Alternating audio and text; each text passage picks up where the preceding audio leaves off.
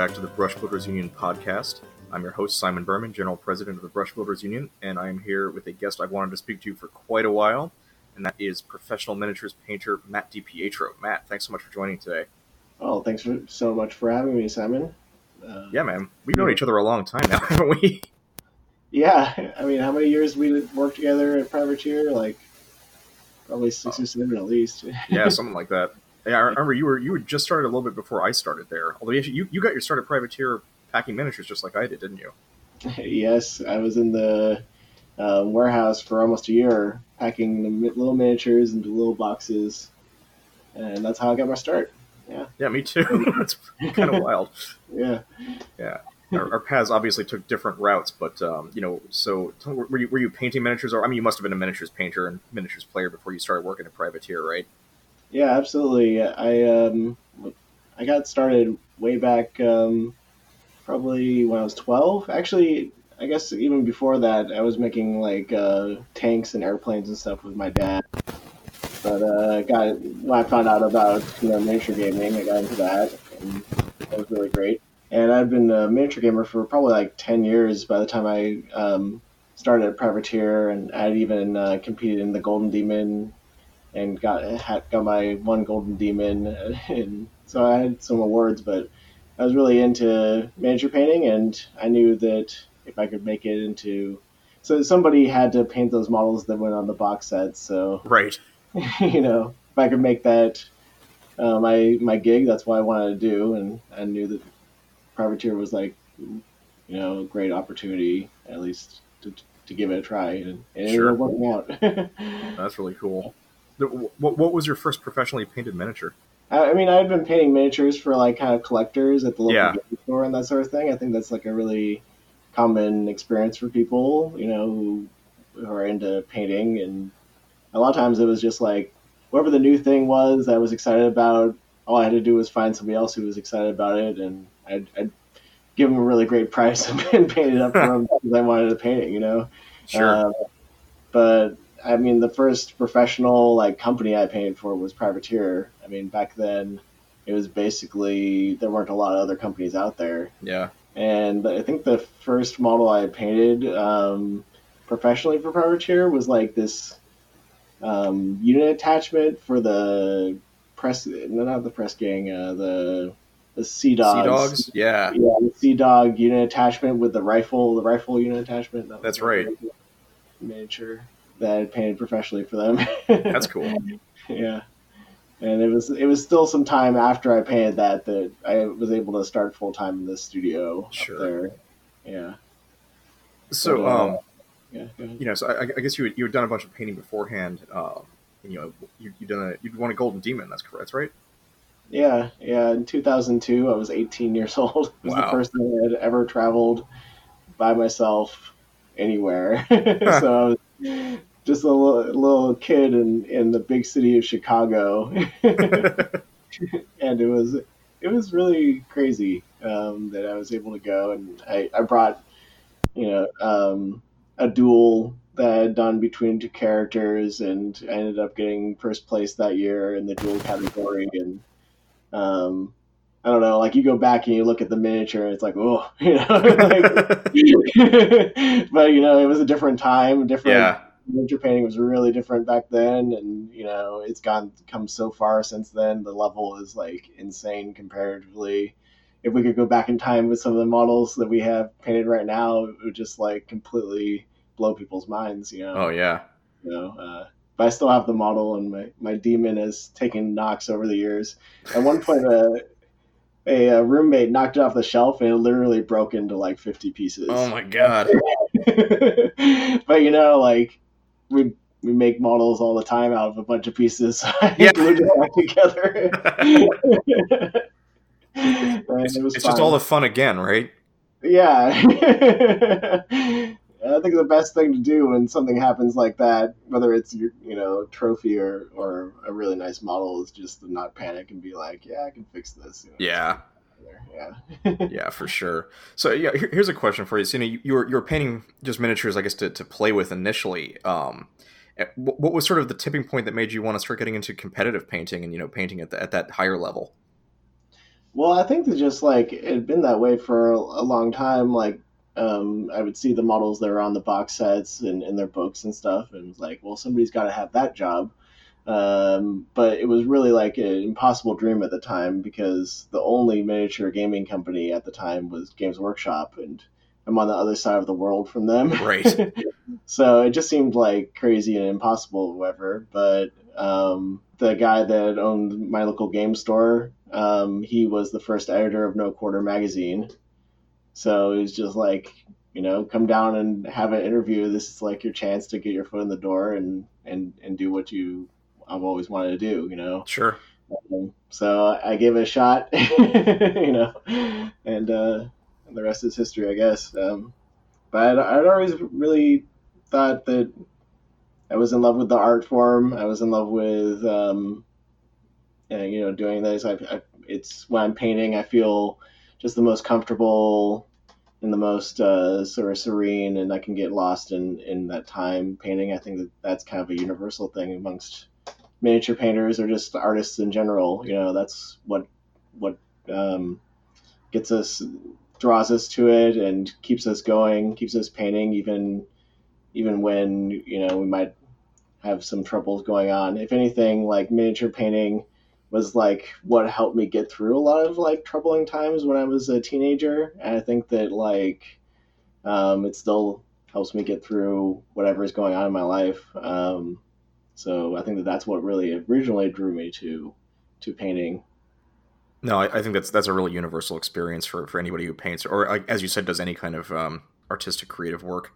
But so when you were kind of getting started as a serious painter, where were you looking to for inspiration? Was it all the White Dwarf Red era period, or elsewhere in like fine art, or what were your inspirations?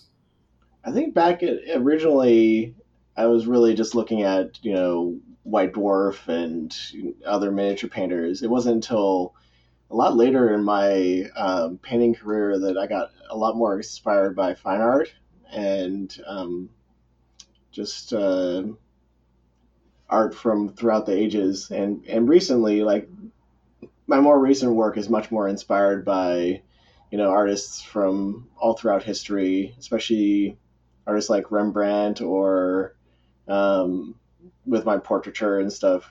I like to paint busts and that sort of thing, and I really like get inspired by him in particular because he's like kind of the master of portraits. But also, within the fantasy realm, Frank Frazetta is a big inspiration because of his use of color and how I think that his art is really successful in both an artistic way, but also in a fantastical sort of setting. Um, really inspired a lot by fine art these days. I really enjoy going to the art museums throughout the country when I get to travel, or even throughout the world now. Um, I always go to the art museums and really enjoy those and get inspired by, just the history of art, which as an artist practicing today, you can see yourself as part of that history. Um, Even though it seems like, what we're doing, this not everybody considers it to be fine art, but I think that eventually it will get some recognition. Maybe not in our lifetimes, but at some point somebody's going to look back and be like, "Look at these crazy little models that they used to paint back in the day. This is really amazing." Sure. Anyway, yeah. But originally, I think I was more inspired by White Dwarf and Games Workshop painters, especially Mike McVeigh, who was kind of like the first, star miniature painter, I Yeah. suppose. And it was pretty cool because working for Privateer, when I first started in the studio, like he was the studio director, him and his wife, Allie McVeigh was the, head studio painter there. And I got to learn from them before they ended up leaving. So it was kind of a pretty amazing, I don't know, 6 to 8 months experience being in the studio with them. And they'd listen to UK radio and we'd have tea at 1 every Huh. day. And it was kind of fun, So it was pretty cool.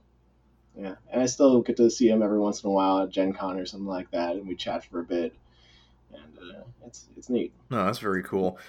So I think sometimes I think about, I guess when you were starting to get painting seriously, at least on the competitive level, around what 2002, you said. Yeah, that was the first competitive, that was my first Golden Demon that I went to. But then it's interesting. Like I didn't compete for a long time while I was a studio painter because it's kind of there's a bit of a conflict there. I think. So it wasn't for many. There was a number of years there, probably like 5 years or so, while I was just studio painting and not competing at all. And it wasn't until Crystal Brush started. And I think that there had been 2, maybe 3 years of Crystal Brush going on, and I finally convinced them to send me as part of the Adepticon team. And I, made some privateer. I painted a Colossal that year for the competition. And then each year after that, I would do one big scene. I'd done a couple of dioramas kind of within the War Machine, Warm Hordes setting, but with my own stories. They weren't like a diorama of a story from the books or anything. It was just like taking these characters and putting them into some story that I had thought up. So it was kind of like a bit of my artistic vision using their world, and then they'd send me to the con. And I would teach at the convention and get to compete then. But there's a big gap there where I didn't really compete very much at all.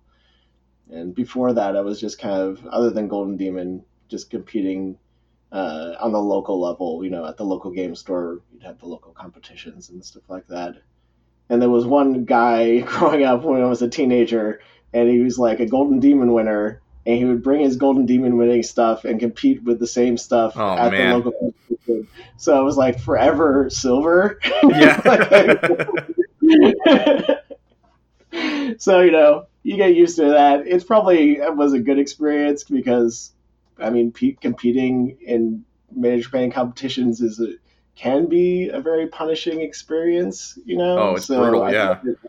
Yeah, it can be really brutal. And I think that like not only having that experience and some of the other experiences I've had, they've made me a better competitor, but also now that I'm a judge, at a lot of competitions, I hope that I'm a better judge and that I can give people the feedback that actually makes that competing process worthwhile, no matter how they place, because I think competition makes us better.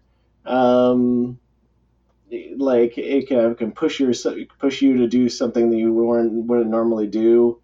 But if you don't get that feedback, if you don't learn something from it, it can derail people as well. So I always try to be conscious of that and make it a positive experience, no matter how people do in the competition. No, that makes sense. This is sort of an aside, but judging miniatures is such a difficult thing. And, one of the things that happened to me several times when I was working at Privateers, I'd be, working as staff at a convention, a smaller convention or such, and we'd get there, and there'd be a miniatures painting competition, and the convention organizer would be like, oh, and you guys are going to judge it. And of course it would be me and, some other guy on the events team or some such. And we don't, we're miniatures painters. We know what we like, but we're by no means judges. And it was always one of the worst experiences of my professional career, was being sort of, forced to judge people's miniatures without having like a really solid understanding of like what's good and what isn't, and being able to provide that feedback. And, it was always such an intimidating thing to have to do. And, I'm sure I probably made some bad judgment calls, but I don't know what I'm talking about. I think it's a really interesting topic to talk about, what goes into judging a miniatures painting, and, what are you looking for? How do you discern, between your personal taste, what you think is just a really cool sculpt, and what's actually a really good paint job? Because I don't think that's necessarily very intuitive for the common person. Yeah, and by no means is the way I judge going to be the same as other people, but I can kind of talk about the way I go about it these days. Is there's kind of like 3 things that I will take into my judging, and 3 big categories. And by far the biggest, most important thing is actually like the general vision of the piece.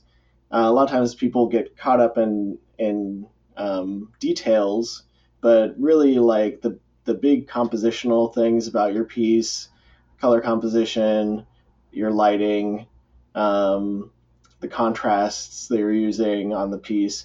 These are the things that are going to like grab people's attention at a distance. And more than anything else, this is like really important. How you're able to use all those things to kind of focus the attention or draw the eye around the piece and show all the different little details off is more important than your technical skill, which is actually the second thing I judge. Also very important, I would say, the general vision of the piece is maybe 50%. The technical aspect is like 35 to 40%, probably 40%. So like those two things are important.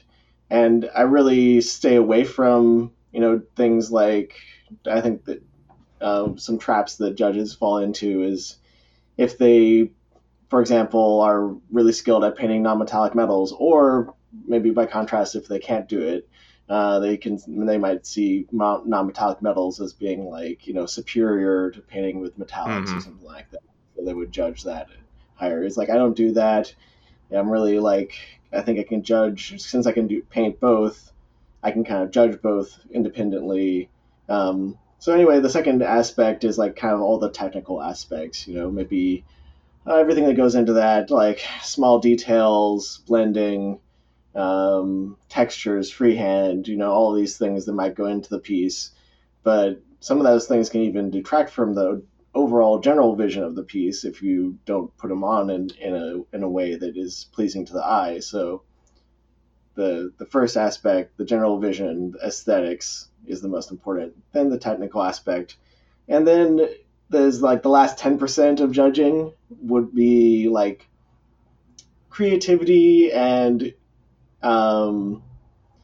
like doing something that I just haven't seen before. To surprise the judges with something that is like really unique, really really personal, maybe tells a story, these sorts of things. Like, because if you take two pieces and they are, equally well composed, equally detailed and beautiful, you have to have some way to like make a judgment call, and that's going to be that creative aspect. You don't want to like have something that's just creativity, just like a really great idea, but isn't executed well. You don't want that to win over stuff that's like really, people have taken the time and effort and have all that skill. You don't want them to lose out to it, but it needs to be part of the judging.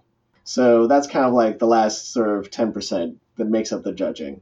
And I think that it's really important to have that, because you can't just be like painting isn't, you can't be a miniature painting machine. You're like, it needs to have that passion, and needs to have that creativity.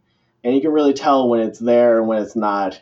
One thing I see that's common is like there's kind of two approaches to like a competition that I like to talk about, where like the first approach, I think, is somebody who's like, they really want to win, so they try to figure out what the judges are looking for, or what's popular, right? And they play that, like whatever that thing is, something that's fantasy and really popular, so it's just like, Big Space Marine or World of Warcraft, or, these sorts of like things that are really popular subjects, and then they'll just do it as best they can.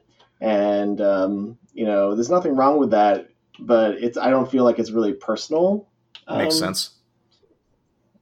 At least it wouldn't be for me if I did it that way. So what I try to do is I try to come up with an interesting idea that I haven't seen done before, or like that's really personal to me, and push myself beyond what I've been able to do in the past. And the great thing about approaching things that way is that even if you don't do well in the competition, you've at least pushed yourself into some new area that you haven't done before. Instead of just playing to whatever your strengths are and doing doing the same thing that you're comfortable with just to a really good level, you're kind of pushing yourself and allowing yourself to grow, I think. So that's the way I approach a competition personally. If people have a different approach, then that's fine. But yeah, and that's how I kind of approach the judging. That's the best I can do, like I've seen thousands and thousands of models, and that helps. But yeah, how I judge is going to be different than other people too. So No, of course. So out of curiosity, what are some common things you see that disqualify somebody from, like, the final cut in a miniatures competition that may not be, sort of obvious? Is it brush strokes? Is it, color composition? Is there anything like that seems to be a general trap people fall into?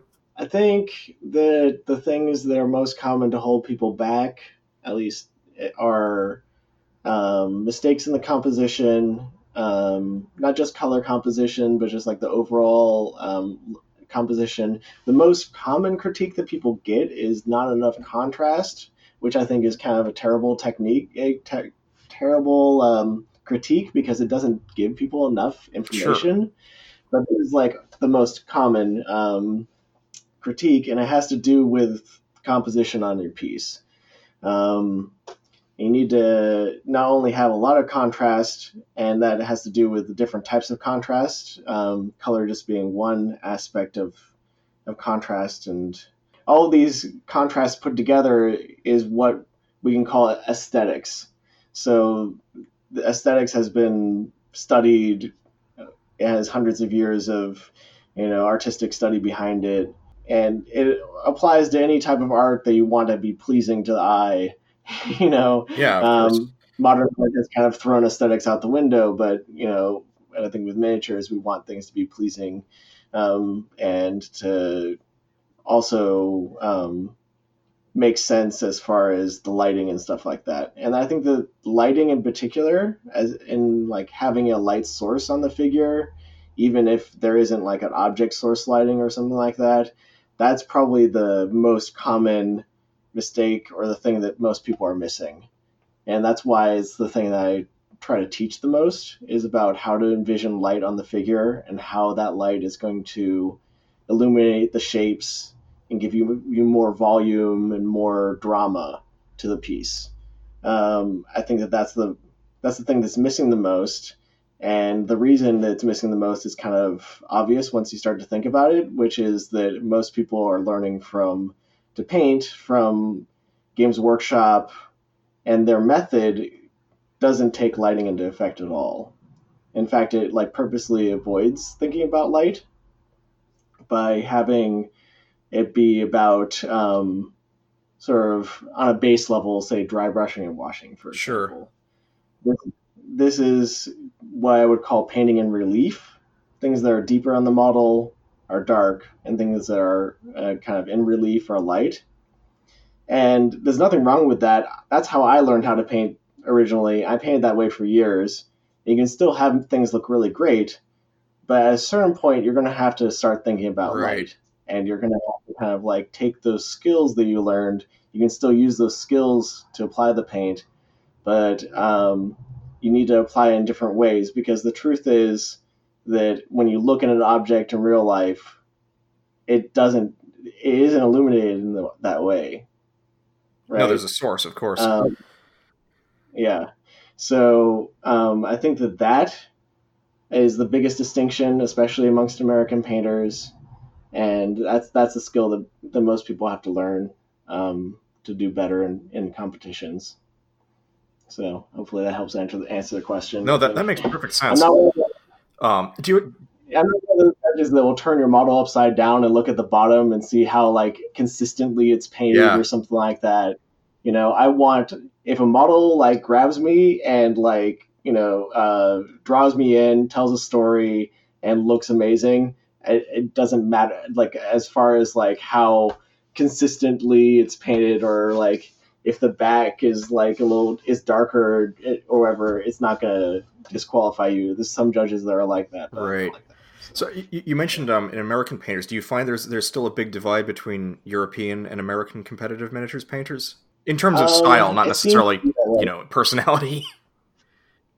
It seems to be that way. I think that the lighting aspect is kind of the biggest part, and just having talking to people.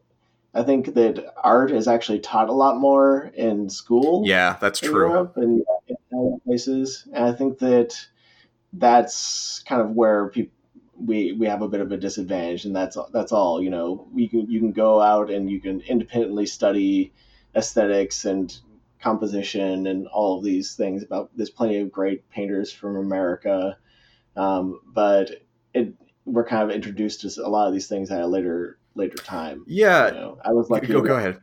to yeah, sorry, I was lucky enough to have my mom was an artist, so I was like kind of introduced to it earlier. So, but a lot of people don't get it in school at all, and then you know they just want to paint nice looking models.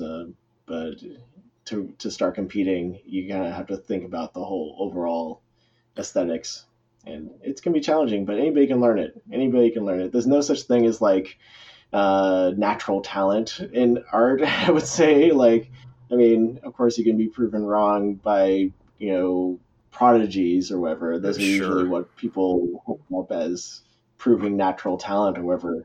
But honestly, I think that everybody has to learn it sometime, somehow. Yeah, just a couple of things you made me think of. A very good friend of mine is a fine artist, and she's extremely talented naturally, so as well. But she's always of the opinion that she could teach anybody to draw to her level if they're willing to put the time and the work in. I think a lot of Absolutely. people get kind of caught up on this idea that if they aren't instantly and immediately good at it, that they never will be.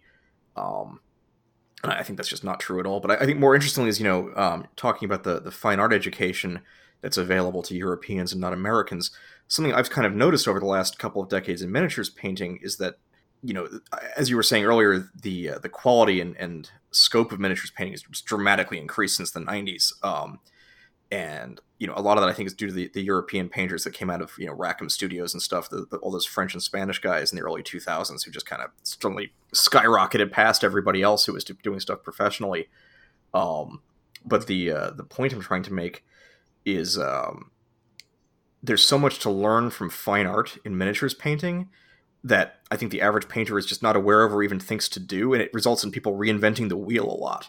Like I've seen people kind of describing what we called in fine art a chiaroscuro technique with a different name, or just having come up with it on their own and be like, check out this cool thing I just invented. And it's like, if you've read some books, that's been around for 500 years, right?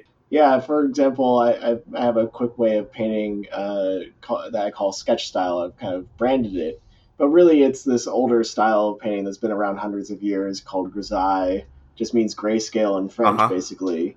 We start with black and white sketch of we paint where the light is coming from and all of the lighting on the figure in black and white first, so we make sure it's really really dramatic, and then you can just put out glazes of translucent color on that to add color to it. And this is a technique that's been around hundreds of years. And I'm just trying to show people how you can paint, your gaming figures really quickly doing it this way. But at the same time, you'll be learning about, lighting on your Yeah. figures and all that stuff. So when I teach someone who's just learning, I'll teach them this method of painting. It's also the method I use on all the gaming stuff that I Uh paint for huh. people and for myself, because you can get models painted in about an hour a piece, or it's really great for assembly lining. You don't even have to know what colors you're going to paint on the figure when you Sure. do it. Um, and it's a great way to teach. And honestly, like in fine art, grisaille is usually used as a teaching tool. You're not necessarily expected that this is how you're going to end up painting at the end of your Right. learning, but it's a good way to learn about lighting and also the most important type of contrast, which is value contrast, the contrast between light and dark. That's the most important type of contrast because that's how our eyes have learned to perceive the world around us. That's how we know what the shapes of objects are and stuff Mm-hmm. like that. So more than any other type of contrast, the contrast in value will affect your composition the most. Um, so that's another reason why learning in this method has been used for hundreds of years to teach art. Yeah, I mean, your sketch style stuff has really taken off over the last. I guess you started doing what, maybe 6, 7 years ago. No, it was like not even that Really? long ago because yeah, I started doing it maybe a year or two before I left Privateer, so I'd probably say like Oh, okay. 5 years ago now. It was kind of like we were playing this game called Talisman, which is an old Games Workshop game that they had re-released. And I was painting 40 hours a week, so I didn't have a lot of time to Yeah. paint other things. If you try to paint other things on top of that, you're gonna get burnt out, and your whole Oh, life will be sure. not very much fun. So when I talked to professional miniature painters who are painting for a studio, I was like, yeah, give yourself a break. Like, really, don't try to take commissions on top Hmm. of doing that.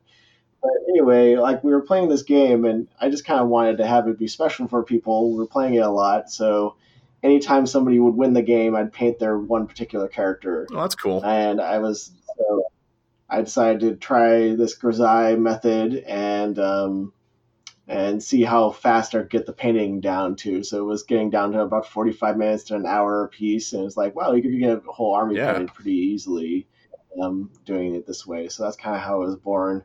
And then when I left Privateer and started my own studio, Contrast Miniatures, it kind of became my way of um, teaching the next generation of gaming miniature painters. And then also I would paint this whenever I had a client who wanted an army painting or Sure. something like that, because I didn't want to do the same thing I'd been doing for almost a Right. decade, which was doing box level art for studios and stuff like that. It's like I wanted to have more variety in what I was doing, both on the high end, be able to paint at my highest level, which I wasn't able to do by the time I left Privateer. Like I had kind of grown past what I was able to do Hmm. at work, but also be able to offer um, services to people who were just gamers who wanted armies painted or wanted to learn how to paint, and be able to engage with those people. So instead of being like, well, let me teach you how to blend, when really you really want to learn how to do is Right. paint an army and have it look good and be happy with it. So um, it was I was using it as a teaching tool. I still do, and I think it's a great class for anybody to take, whether they're a complete beginner or they're an intermediate painter who wants to be a better painter. Well, I think you've sold me on So signing up for one soon, but we'll come back to that after the episode. Um, but I think it's yeah, really cool. You're talking about the sort of various the differing needs of painting. That's been something that's been really important to me with brush wielders, because brush wielders union, it's not meant for specifically for competitive painters, but competitive painters are welcome. And my hope is that brush wielders is a community and a tool that lets people paint to whatever their need and desire is, right? We've had some people in our Discord who have entered some of their first competitions this year with varying degrees of success. And we have some people who, like myself, are never going to enter a miniatures painting competition because it's just not what they want to do. But I think it's really great that you're both your teaching, your instruction, and your commission services recognize those different things people want out of the hobby, and it's such an important distinction. I think people sometimes get a little caught up in, well, I'm not going to be a competitive painter, so why bother? Do you hear a lot of that yourself, or do you think that maybe that attitude's maybe going away a little bit? well, I think that and this is true for any type of art, you're going to be your worst critic. The person who's going to be like the biggest jerk about your painting or what you're doing is going to be yourself. And I think that people kind of hamstring themselves or like hold themselves back before they even get started a lot of Yeah. time. So I see that a lot. The biggest obstacle you're going to have is yourself and putting yourself out there. Um, yeah, I think I see that a lot.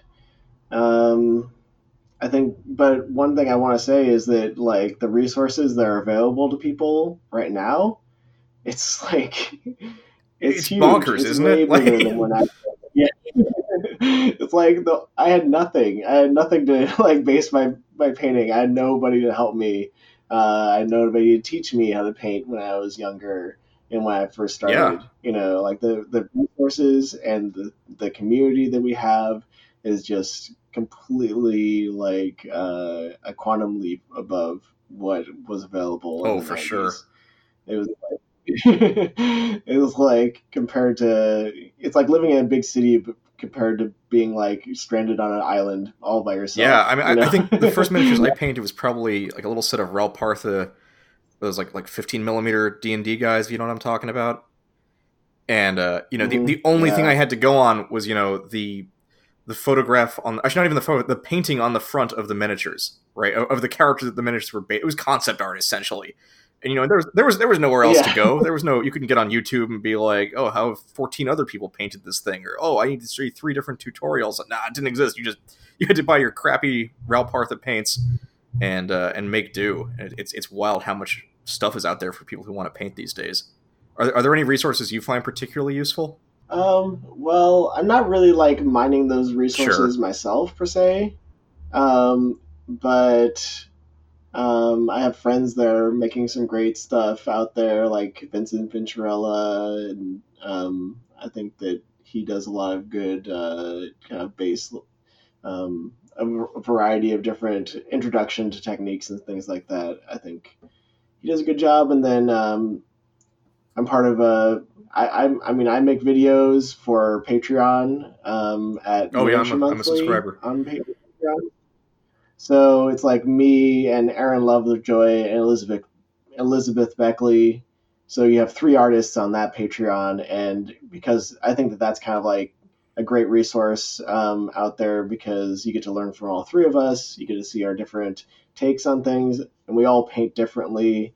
Um, so it's a great sort of survey of what's out there, and it kind of fills the need for all different types of painters, whether they are into painting busts or things that are just there to be painted, or they're gamers, or somewhere in between, wanting to paint gaming models at a display sort of level. So we try to do all different types of things for that as well. And we paint a variety of things too. All of us paint some gaming stuff, some display stuff, and some like really out there Yeah, competition stuff. So we're just like everybody else. We've just been doing it for sure. longer. Gone down the rabbit hole. Yeah, no, I subscribe to Miniatures Monthly myself, and there's just some really great technique videos and stuff being posted very regularly. Like the value is just really wonderful. I've been very impressed with it. Cool. Yeah, it's been a good experience being a part of that, and I think that we would create some good content on Yeah, there. absolutely. So many people out there. You can just find it Yeah, all for over the place. sure. No, it's an embarrassment of riches when it comes to this stuff these days. Um, so are there any like for just the average painter, are there any things are there any like fundamentals you think that people really should be considering that maybe they aren't? Well, like I think I was saying before, I think composition and aesthetics is really important, and my favorite book for that is called Color and Light by James Gurney. So James Gurney he was what's called a plein air painter, which just means that you go and you paint whatever you see. So he's actually painting from life, landscapes and things like that. But then he started this art book. But he released all these art books called Oh, Dinotopia, of course. where he's created this fantasy world with dinosaurs and all this stuff, these stories and things like that. So he's taking all of these skills that he's learned from painting life, and he's made fantasy out of Yeah, it, right? So the way he thinks about painting is very realistic, but then he's applying it to fantasy, and that book is just really great and incredible way to learn. It's not at the like it's very accessible because every spread in the book, like every 2 pages, a 2 page spread, is like its own topic. So it's like little yeah, chunks that you can digest easily. It's very visual. So I think that that book is really, really great. And just learning about, um, on a base level, color theory, like Betty Edwards' book on color is a good, um, like, just primer, very basic stuff. But just kind of maybe stepping out of the miniature scene and start just do a little bit of study in fine arts, I think is going to go a long way. Or go and take an Yeah. art class. There's all sorts of just little art academies. You can spend a couple $100 and $200-300 to go to a couple art classes for a quarter and just enjoy it. It doesn't have to be about getting a degree or something. It's about learning these skills, and you can get a lot better really No, that quick makes doing perfect that. sense. Um, and of course, taking coaching with a professional like myself, for example, I think is, or taking classes from us either at conventions. I go to all sorts of conventions, so you can go and taking painting classes at conventions, or I travel around and do weekend courses in different cities. Taking these sorts of classes, that can be a great way to really engage with other people who are passionate about the art and get that really concentrated Yeah. knowledge. But these days, even more so, like I just bought a house and we have a guest bedroom, so people will actually come out and visit me in my studio and take a weekend of painting just Sure. one on one with me. I think that, I mean, more than anything else, that is the best way that for you to just really get a lot of Yeah, learning it's like all a at retreat once. kind of, huh? Yeah, it's like a painting vacation, exactly. Sometimes people will bring their family out and they can go out and have fun while he's taking their class. And I've even had couples come out and I'll teach both of them together, and that's really fun. And it's a great way for me to meet people, and they can see my studio, and I can meet them wherever they're at in Mm-hmm. their painting journey. I customize each class for what they're interested in, what's going to be the best thing for them to learn, and we just kind of go from there. I've seen some really great progress. Everybody has a really great time, so that's always a good way, probably the best way to learn. But there's lots of other options out there, depending on how much people can spend or how much time they Yeah. have and No, that that sort of thing. makes sense. That really sounds very appealing. Sort of unrelated, but I was curious: are there any? Do you have strong feelings about any brush brands or anything like that? Because I know this is often a contentious issue for serious painters. Some people swear by the Winsor Newton. Some people are like, "Oh, I just use an army painter brush until I kill it." Well, like one thing I will say about brushes is that having a good brush, there's just certain things you can't do if you don't have a good brush. So it's important to have high quality brushes at a certain point in your painting. Um, I still really like the Winsor Newton Series 7. I've been using that brush for years. There have been like kind of quality issues that people have brought up, but I think not all the time, but some of the time this has to do with knockoffs that have Mm, appeared on the market. Are usually sold through Amazon. Um, so I have kind of run into that before. Um, but I also like the Artist Opus brush; is pretty good. I kind of have stuck to the Winsor Newton Series 7. Also, the Raphael yeah. 8404 is a good brand. There's a little difference between the two. The Series 7 has more spring. Spring has to do with the ability of the brush to Yeah. keep its shape. And what this does is that you can actually get force feedback through the brush itself. So you'll be able to feel when the brush makes contact, and like how much pressure you have and these sorts of things. It's like you get a feel for it because the brush has what's Right. called spring, right? But the Raphael 8404 has decent spring, but not as much as the Series 7.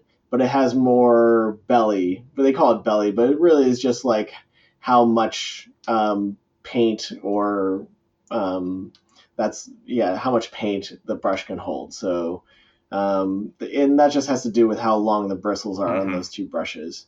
So I like the Series 7 because it's this great sort of sweet spot between having great spring, enough belly, a really fine point. So it has all those aspects, and is not specialized in any Yeah. one way or the other. Uh, and that's why I like that brush. But yeah, there's been some controversy with it, They and they are. are expensive. So yeah, so like it depends on how much you want to spend, and but it is really important to have a good brush that comes to a good point. Um, Other brands like Broken Toad, I've I heard think they're good out of things business. about. You're like maybe the second or third person who's recommended them, and I think another guest actually was like, I used to love the Broken Toads, but they don't make them anymore.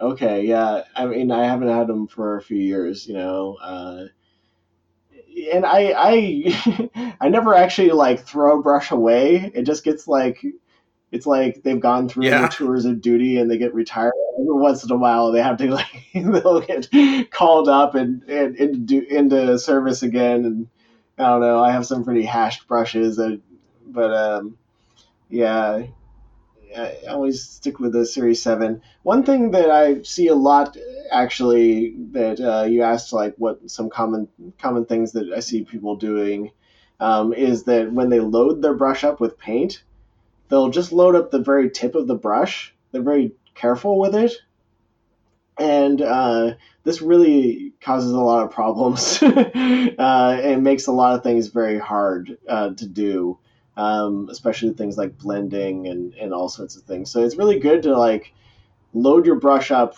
with a lot of paint. You don't want to have it get down to where the furrow is, obviously, but you want the paint to be like halfway to 2/3 down the length of the brush and really be loaded up, because then you can get good flow of paint out of the brush. And this is one of those things that I end up, teaching my students Yeah, all the time. nobody taught So, me that, and it took me a very long time to figure it out on my own. But what I think is maybe counterintuitive is that when you load up that belly of the brush you were mentioning earlier, the paint is actually kind of feeding your tip from there, and it means you're going back to the pot less too, aren't you? absolutely, and a lot of times, like if you start getting lower flow, all you have to do is like roll your brush, and it will suck more paint out of the belly of the brush. And you don't have to go to the back to the pot at all. And it's very common when people are the biggest problem people have doing like things like freehand and lines and things like that is that they have trouble with flow, and it's always because they don't load their brush up enough. If anything, when you're doing freehand, you need to make sure that your brush is like really well loaded so you get enough flow off the tip of the brush. Um, Paint consistency is important too, but really like loading up your brush. If you're not loading up your brush well enough, it doesn't really matter what your the consistency is not going to make up for that. So one thing is with the Winsor & Newton Series 7, they have two different types of brushes. They have the normal long hair brush, and then they have what's called the mini series brush. Now, there isn't a big difference between the different sizes of the mini series brush, so I usually recommend that people just get a single mini series brush of like size 1 is a good one. So, but that brush in particular is great for doing like freehand and lines and things like that, because it's kind of designed to take some paint in the furrow and not get messed up. So like you don't really have to worry about Oh, that's getting paint down interesting. the That's furrow good to know. as much, nearly as much. Uh, with that brush. In fact, like there's been times like there's a couple times where it's like I saw paint like dried down in the furrow of my mini series brush, and even though there was nothing wrong with my brush, I'm like, I need to get that paint cleaned out. And the minute I tried to clean out that paint, I just started getting little flecks of dried Oh paint in the man. brush forever almost. So Yeah. don't mess with it. It's designed to be fine with it. It's better to use your brush to its best ability rather than try to be really careful and only loading up the tip of the brush and stuff like that, because it won't do what you want it to. Yeah, you Right. I have to mean, use the it. reality is, no matter how well you take care of a brush, it does have a lifespan, right? Like you're going to have to replace it one day, so you might as well get your use out of it. Yeah, that's true. You're never going to be able to like have it last forever. Especially if you're painting a whole army, right? Like But that can you take can a lot out of a brush right there. Yeah, absolutely. And like when you're painting in a whole army and stuff, you might not want to use your Winsor Newton Yeah, G sure. base coat, for example, or yeah. I mean, my favorite brush is the size 2 Winsor Newton Series 7, and that's just because it has everything. It has like a great you can hold a lot of paint, and it has a good enough point to do most things. And you can just kind of like use it for everything. But if you maybe you can only buy a couple brushes at that price, so having some other brushes that are pretty good they can use for doing base coating and stuff like that instead of your nice brushes, it can be Yeah, I really think I asked helpful. your advice about this several years ago, and I got a number two, and I've just never looked back. And it's been my a number two Winsor Newton Series 7 has been my work brush for several years now, and I've been very happy with it. I got a number one as well, just for like when I want to do a little finer detail, but I find I don't really even have a need to go below that. Yeah, me either. Like I don't I mean it's like super rare for me to go down to like a zero. The size 1 and 2 series 7, like that's all you really need. And that's can be pretty great because like if you think about it, like maybe if you're not buying those nice brushes, you're buying like a ton of other brushes. Maybe you're probably still spending less, but might be less more equal than Yeah, you and think. I with guess. the good quality brushes, if you do take care of them, they are going to last a good amount of time, right? Like like you said, I don't base coat with my good brushes, um, and but I paint a lot of miniatures. I probably paint about 200 a year, and I find a number two lasts me 18 months, 2 years. Yeah, they can last a long time. The higher quality brushes, they last a lot longer. And even when they do start to wear out, Yeah, they're still good enough for you to be using them. In a sense, like that, maybe your base coating that's brush is your old that's Windsor exactly what Newton I do. size too, right? And yeah, like talking about those veteran brushes, they're It's still still kicking good. around. Yeah. So that's how I do it too. Oh, the other thing that can wear your brush out is mixing paint Yeah, with a brush. So if you're mixing up colors and stuff like that, it's always good to use kind of one of those old soldiers rather than your nice brush, because a lot of times your brush not only gets loaded up a lot, but it gets overloaded when you're mixing paint together, and that's one of the most common ways for your brush to wear out. Um, Another brush care thing is that people will wash their brush out and then they'll like wipe it off on a paper towel or something like that, get a tip on it, and then say that it's fine. But what happens is that there's actually like still like some your paint water isn't super clean, or like this still's like watered down paint. There's some moisture in there, and that has a little bit of paint in it, and that will build up over time. So what you really want to do, and people will watch me do this, and they're like, "Wow, you're really being tough on that brush." But I will like pinch the brush and really just wick out all the really. moisture out of the brush before I put it away. Yeah, because that can make a big difference too. Maybe as you're working, it's okay to kind of just like to do that where you're just kind of not cleaning out fully, but at the end of the day, always clean it out fully, or clean it out fully as much as you can, because I mean, you're not going to hurt the brush by pinching it and really, wicking Hmm. out all the moisture. That's not going to hurt the brush. Like they're tough and well put together. It's getting that paint down in the furrow area that will uh, cause them to wear out. And one way that the paint gets down there is to have that water still left in the That makes a brush at the lot end of of the sense. day. Actually, that's really good advice, which I'm going to start taking starting tonight. Great. Yeah, that's really good info. Well, it's been really good talking to you, and I'd like to have you back maybe for some more specific topics in the future. But yeah, I mean, having kind of come up in the industry with you at the same time, admittedly in very different paths, it's been really inspirational watching, how far you've come as a painter even in that time.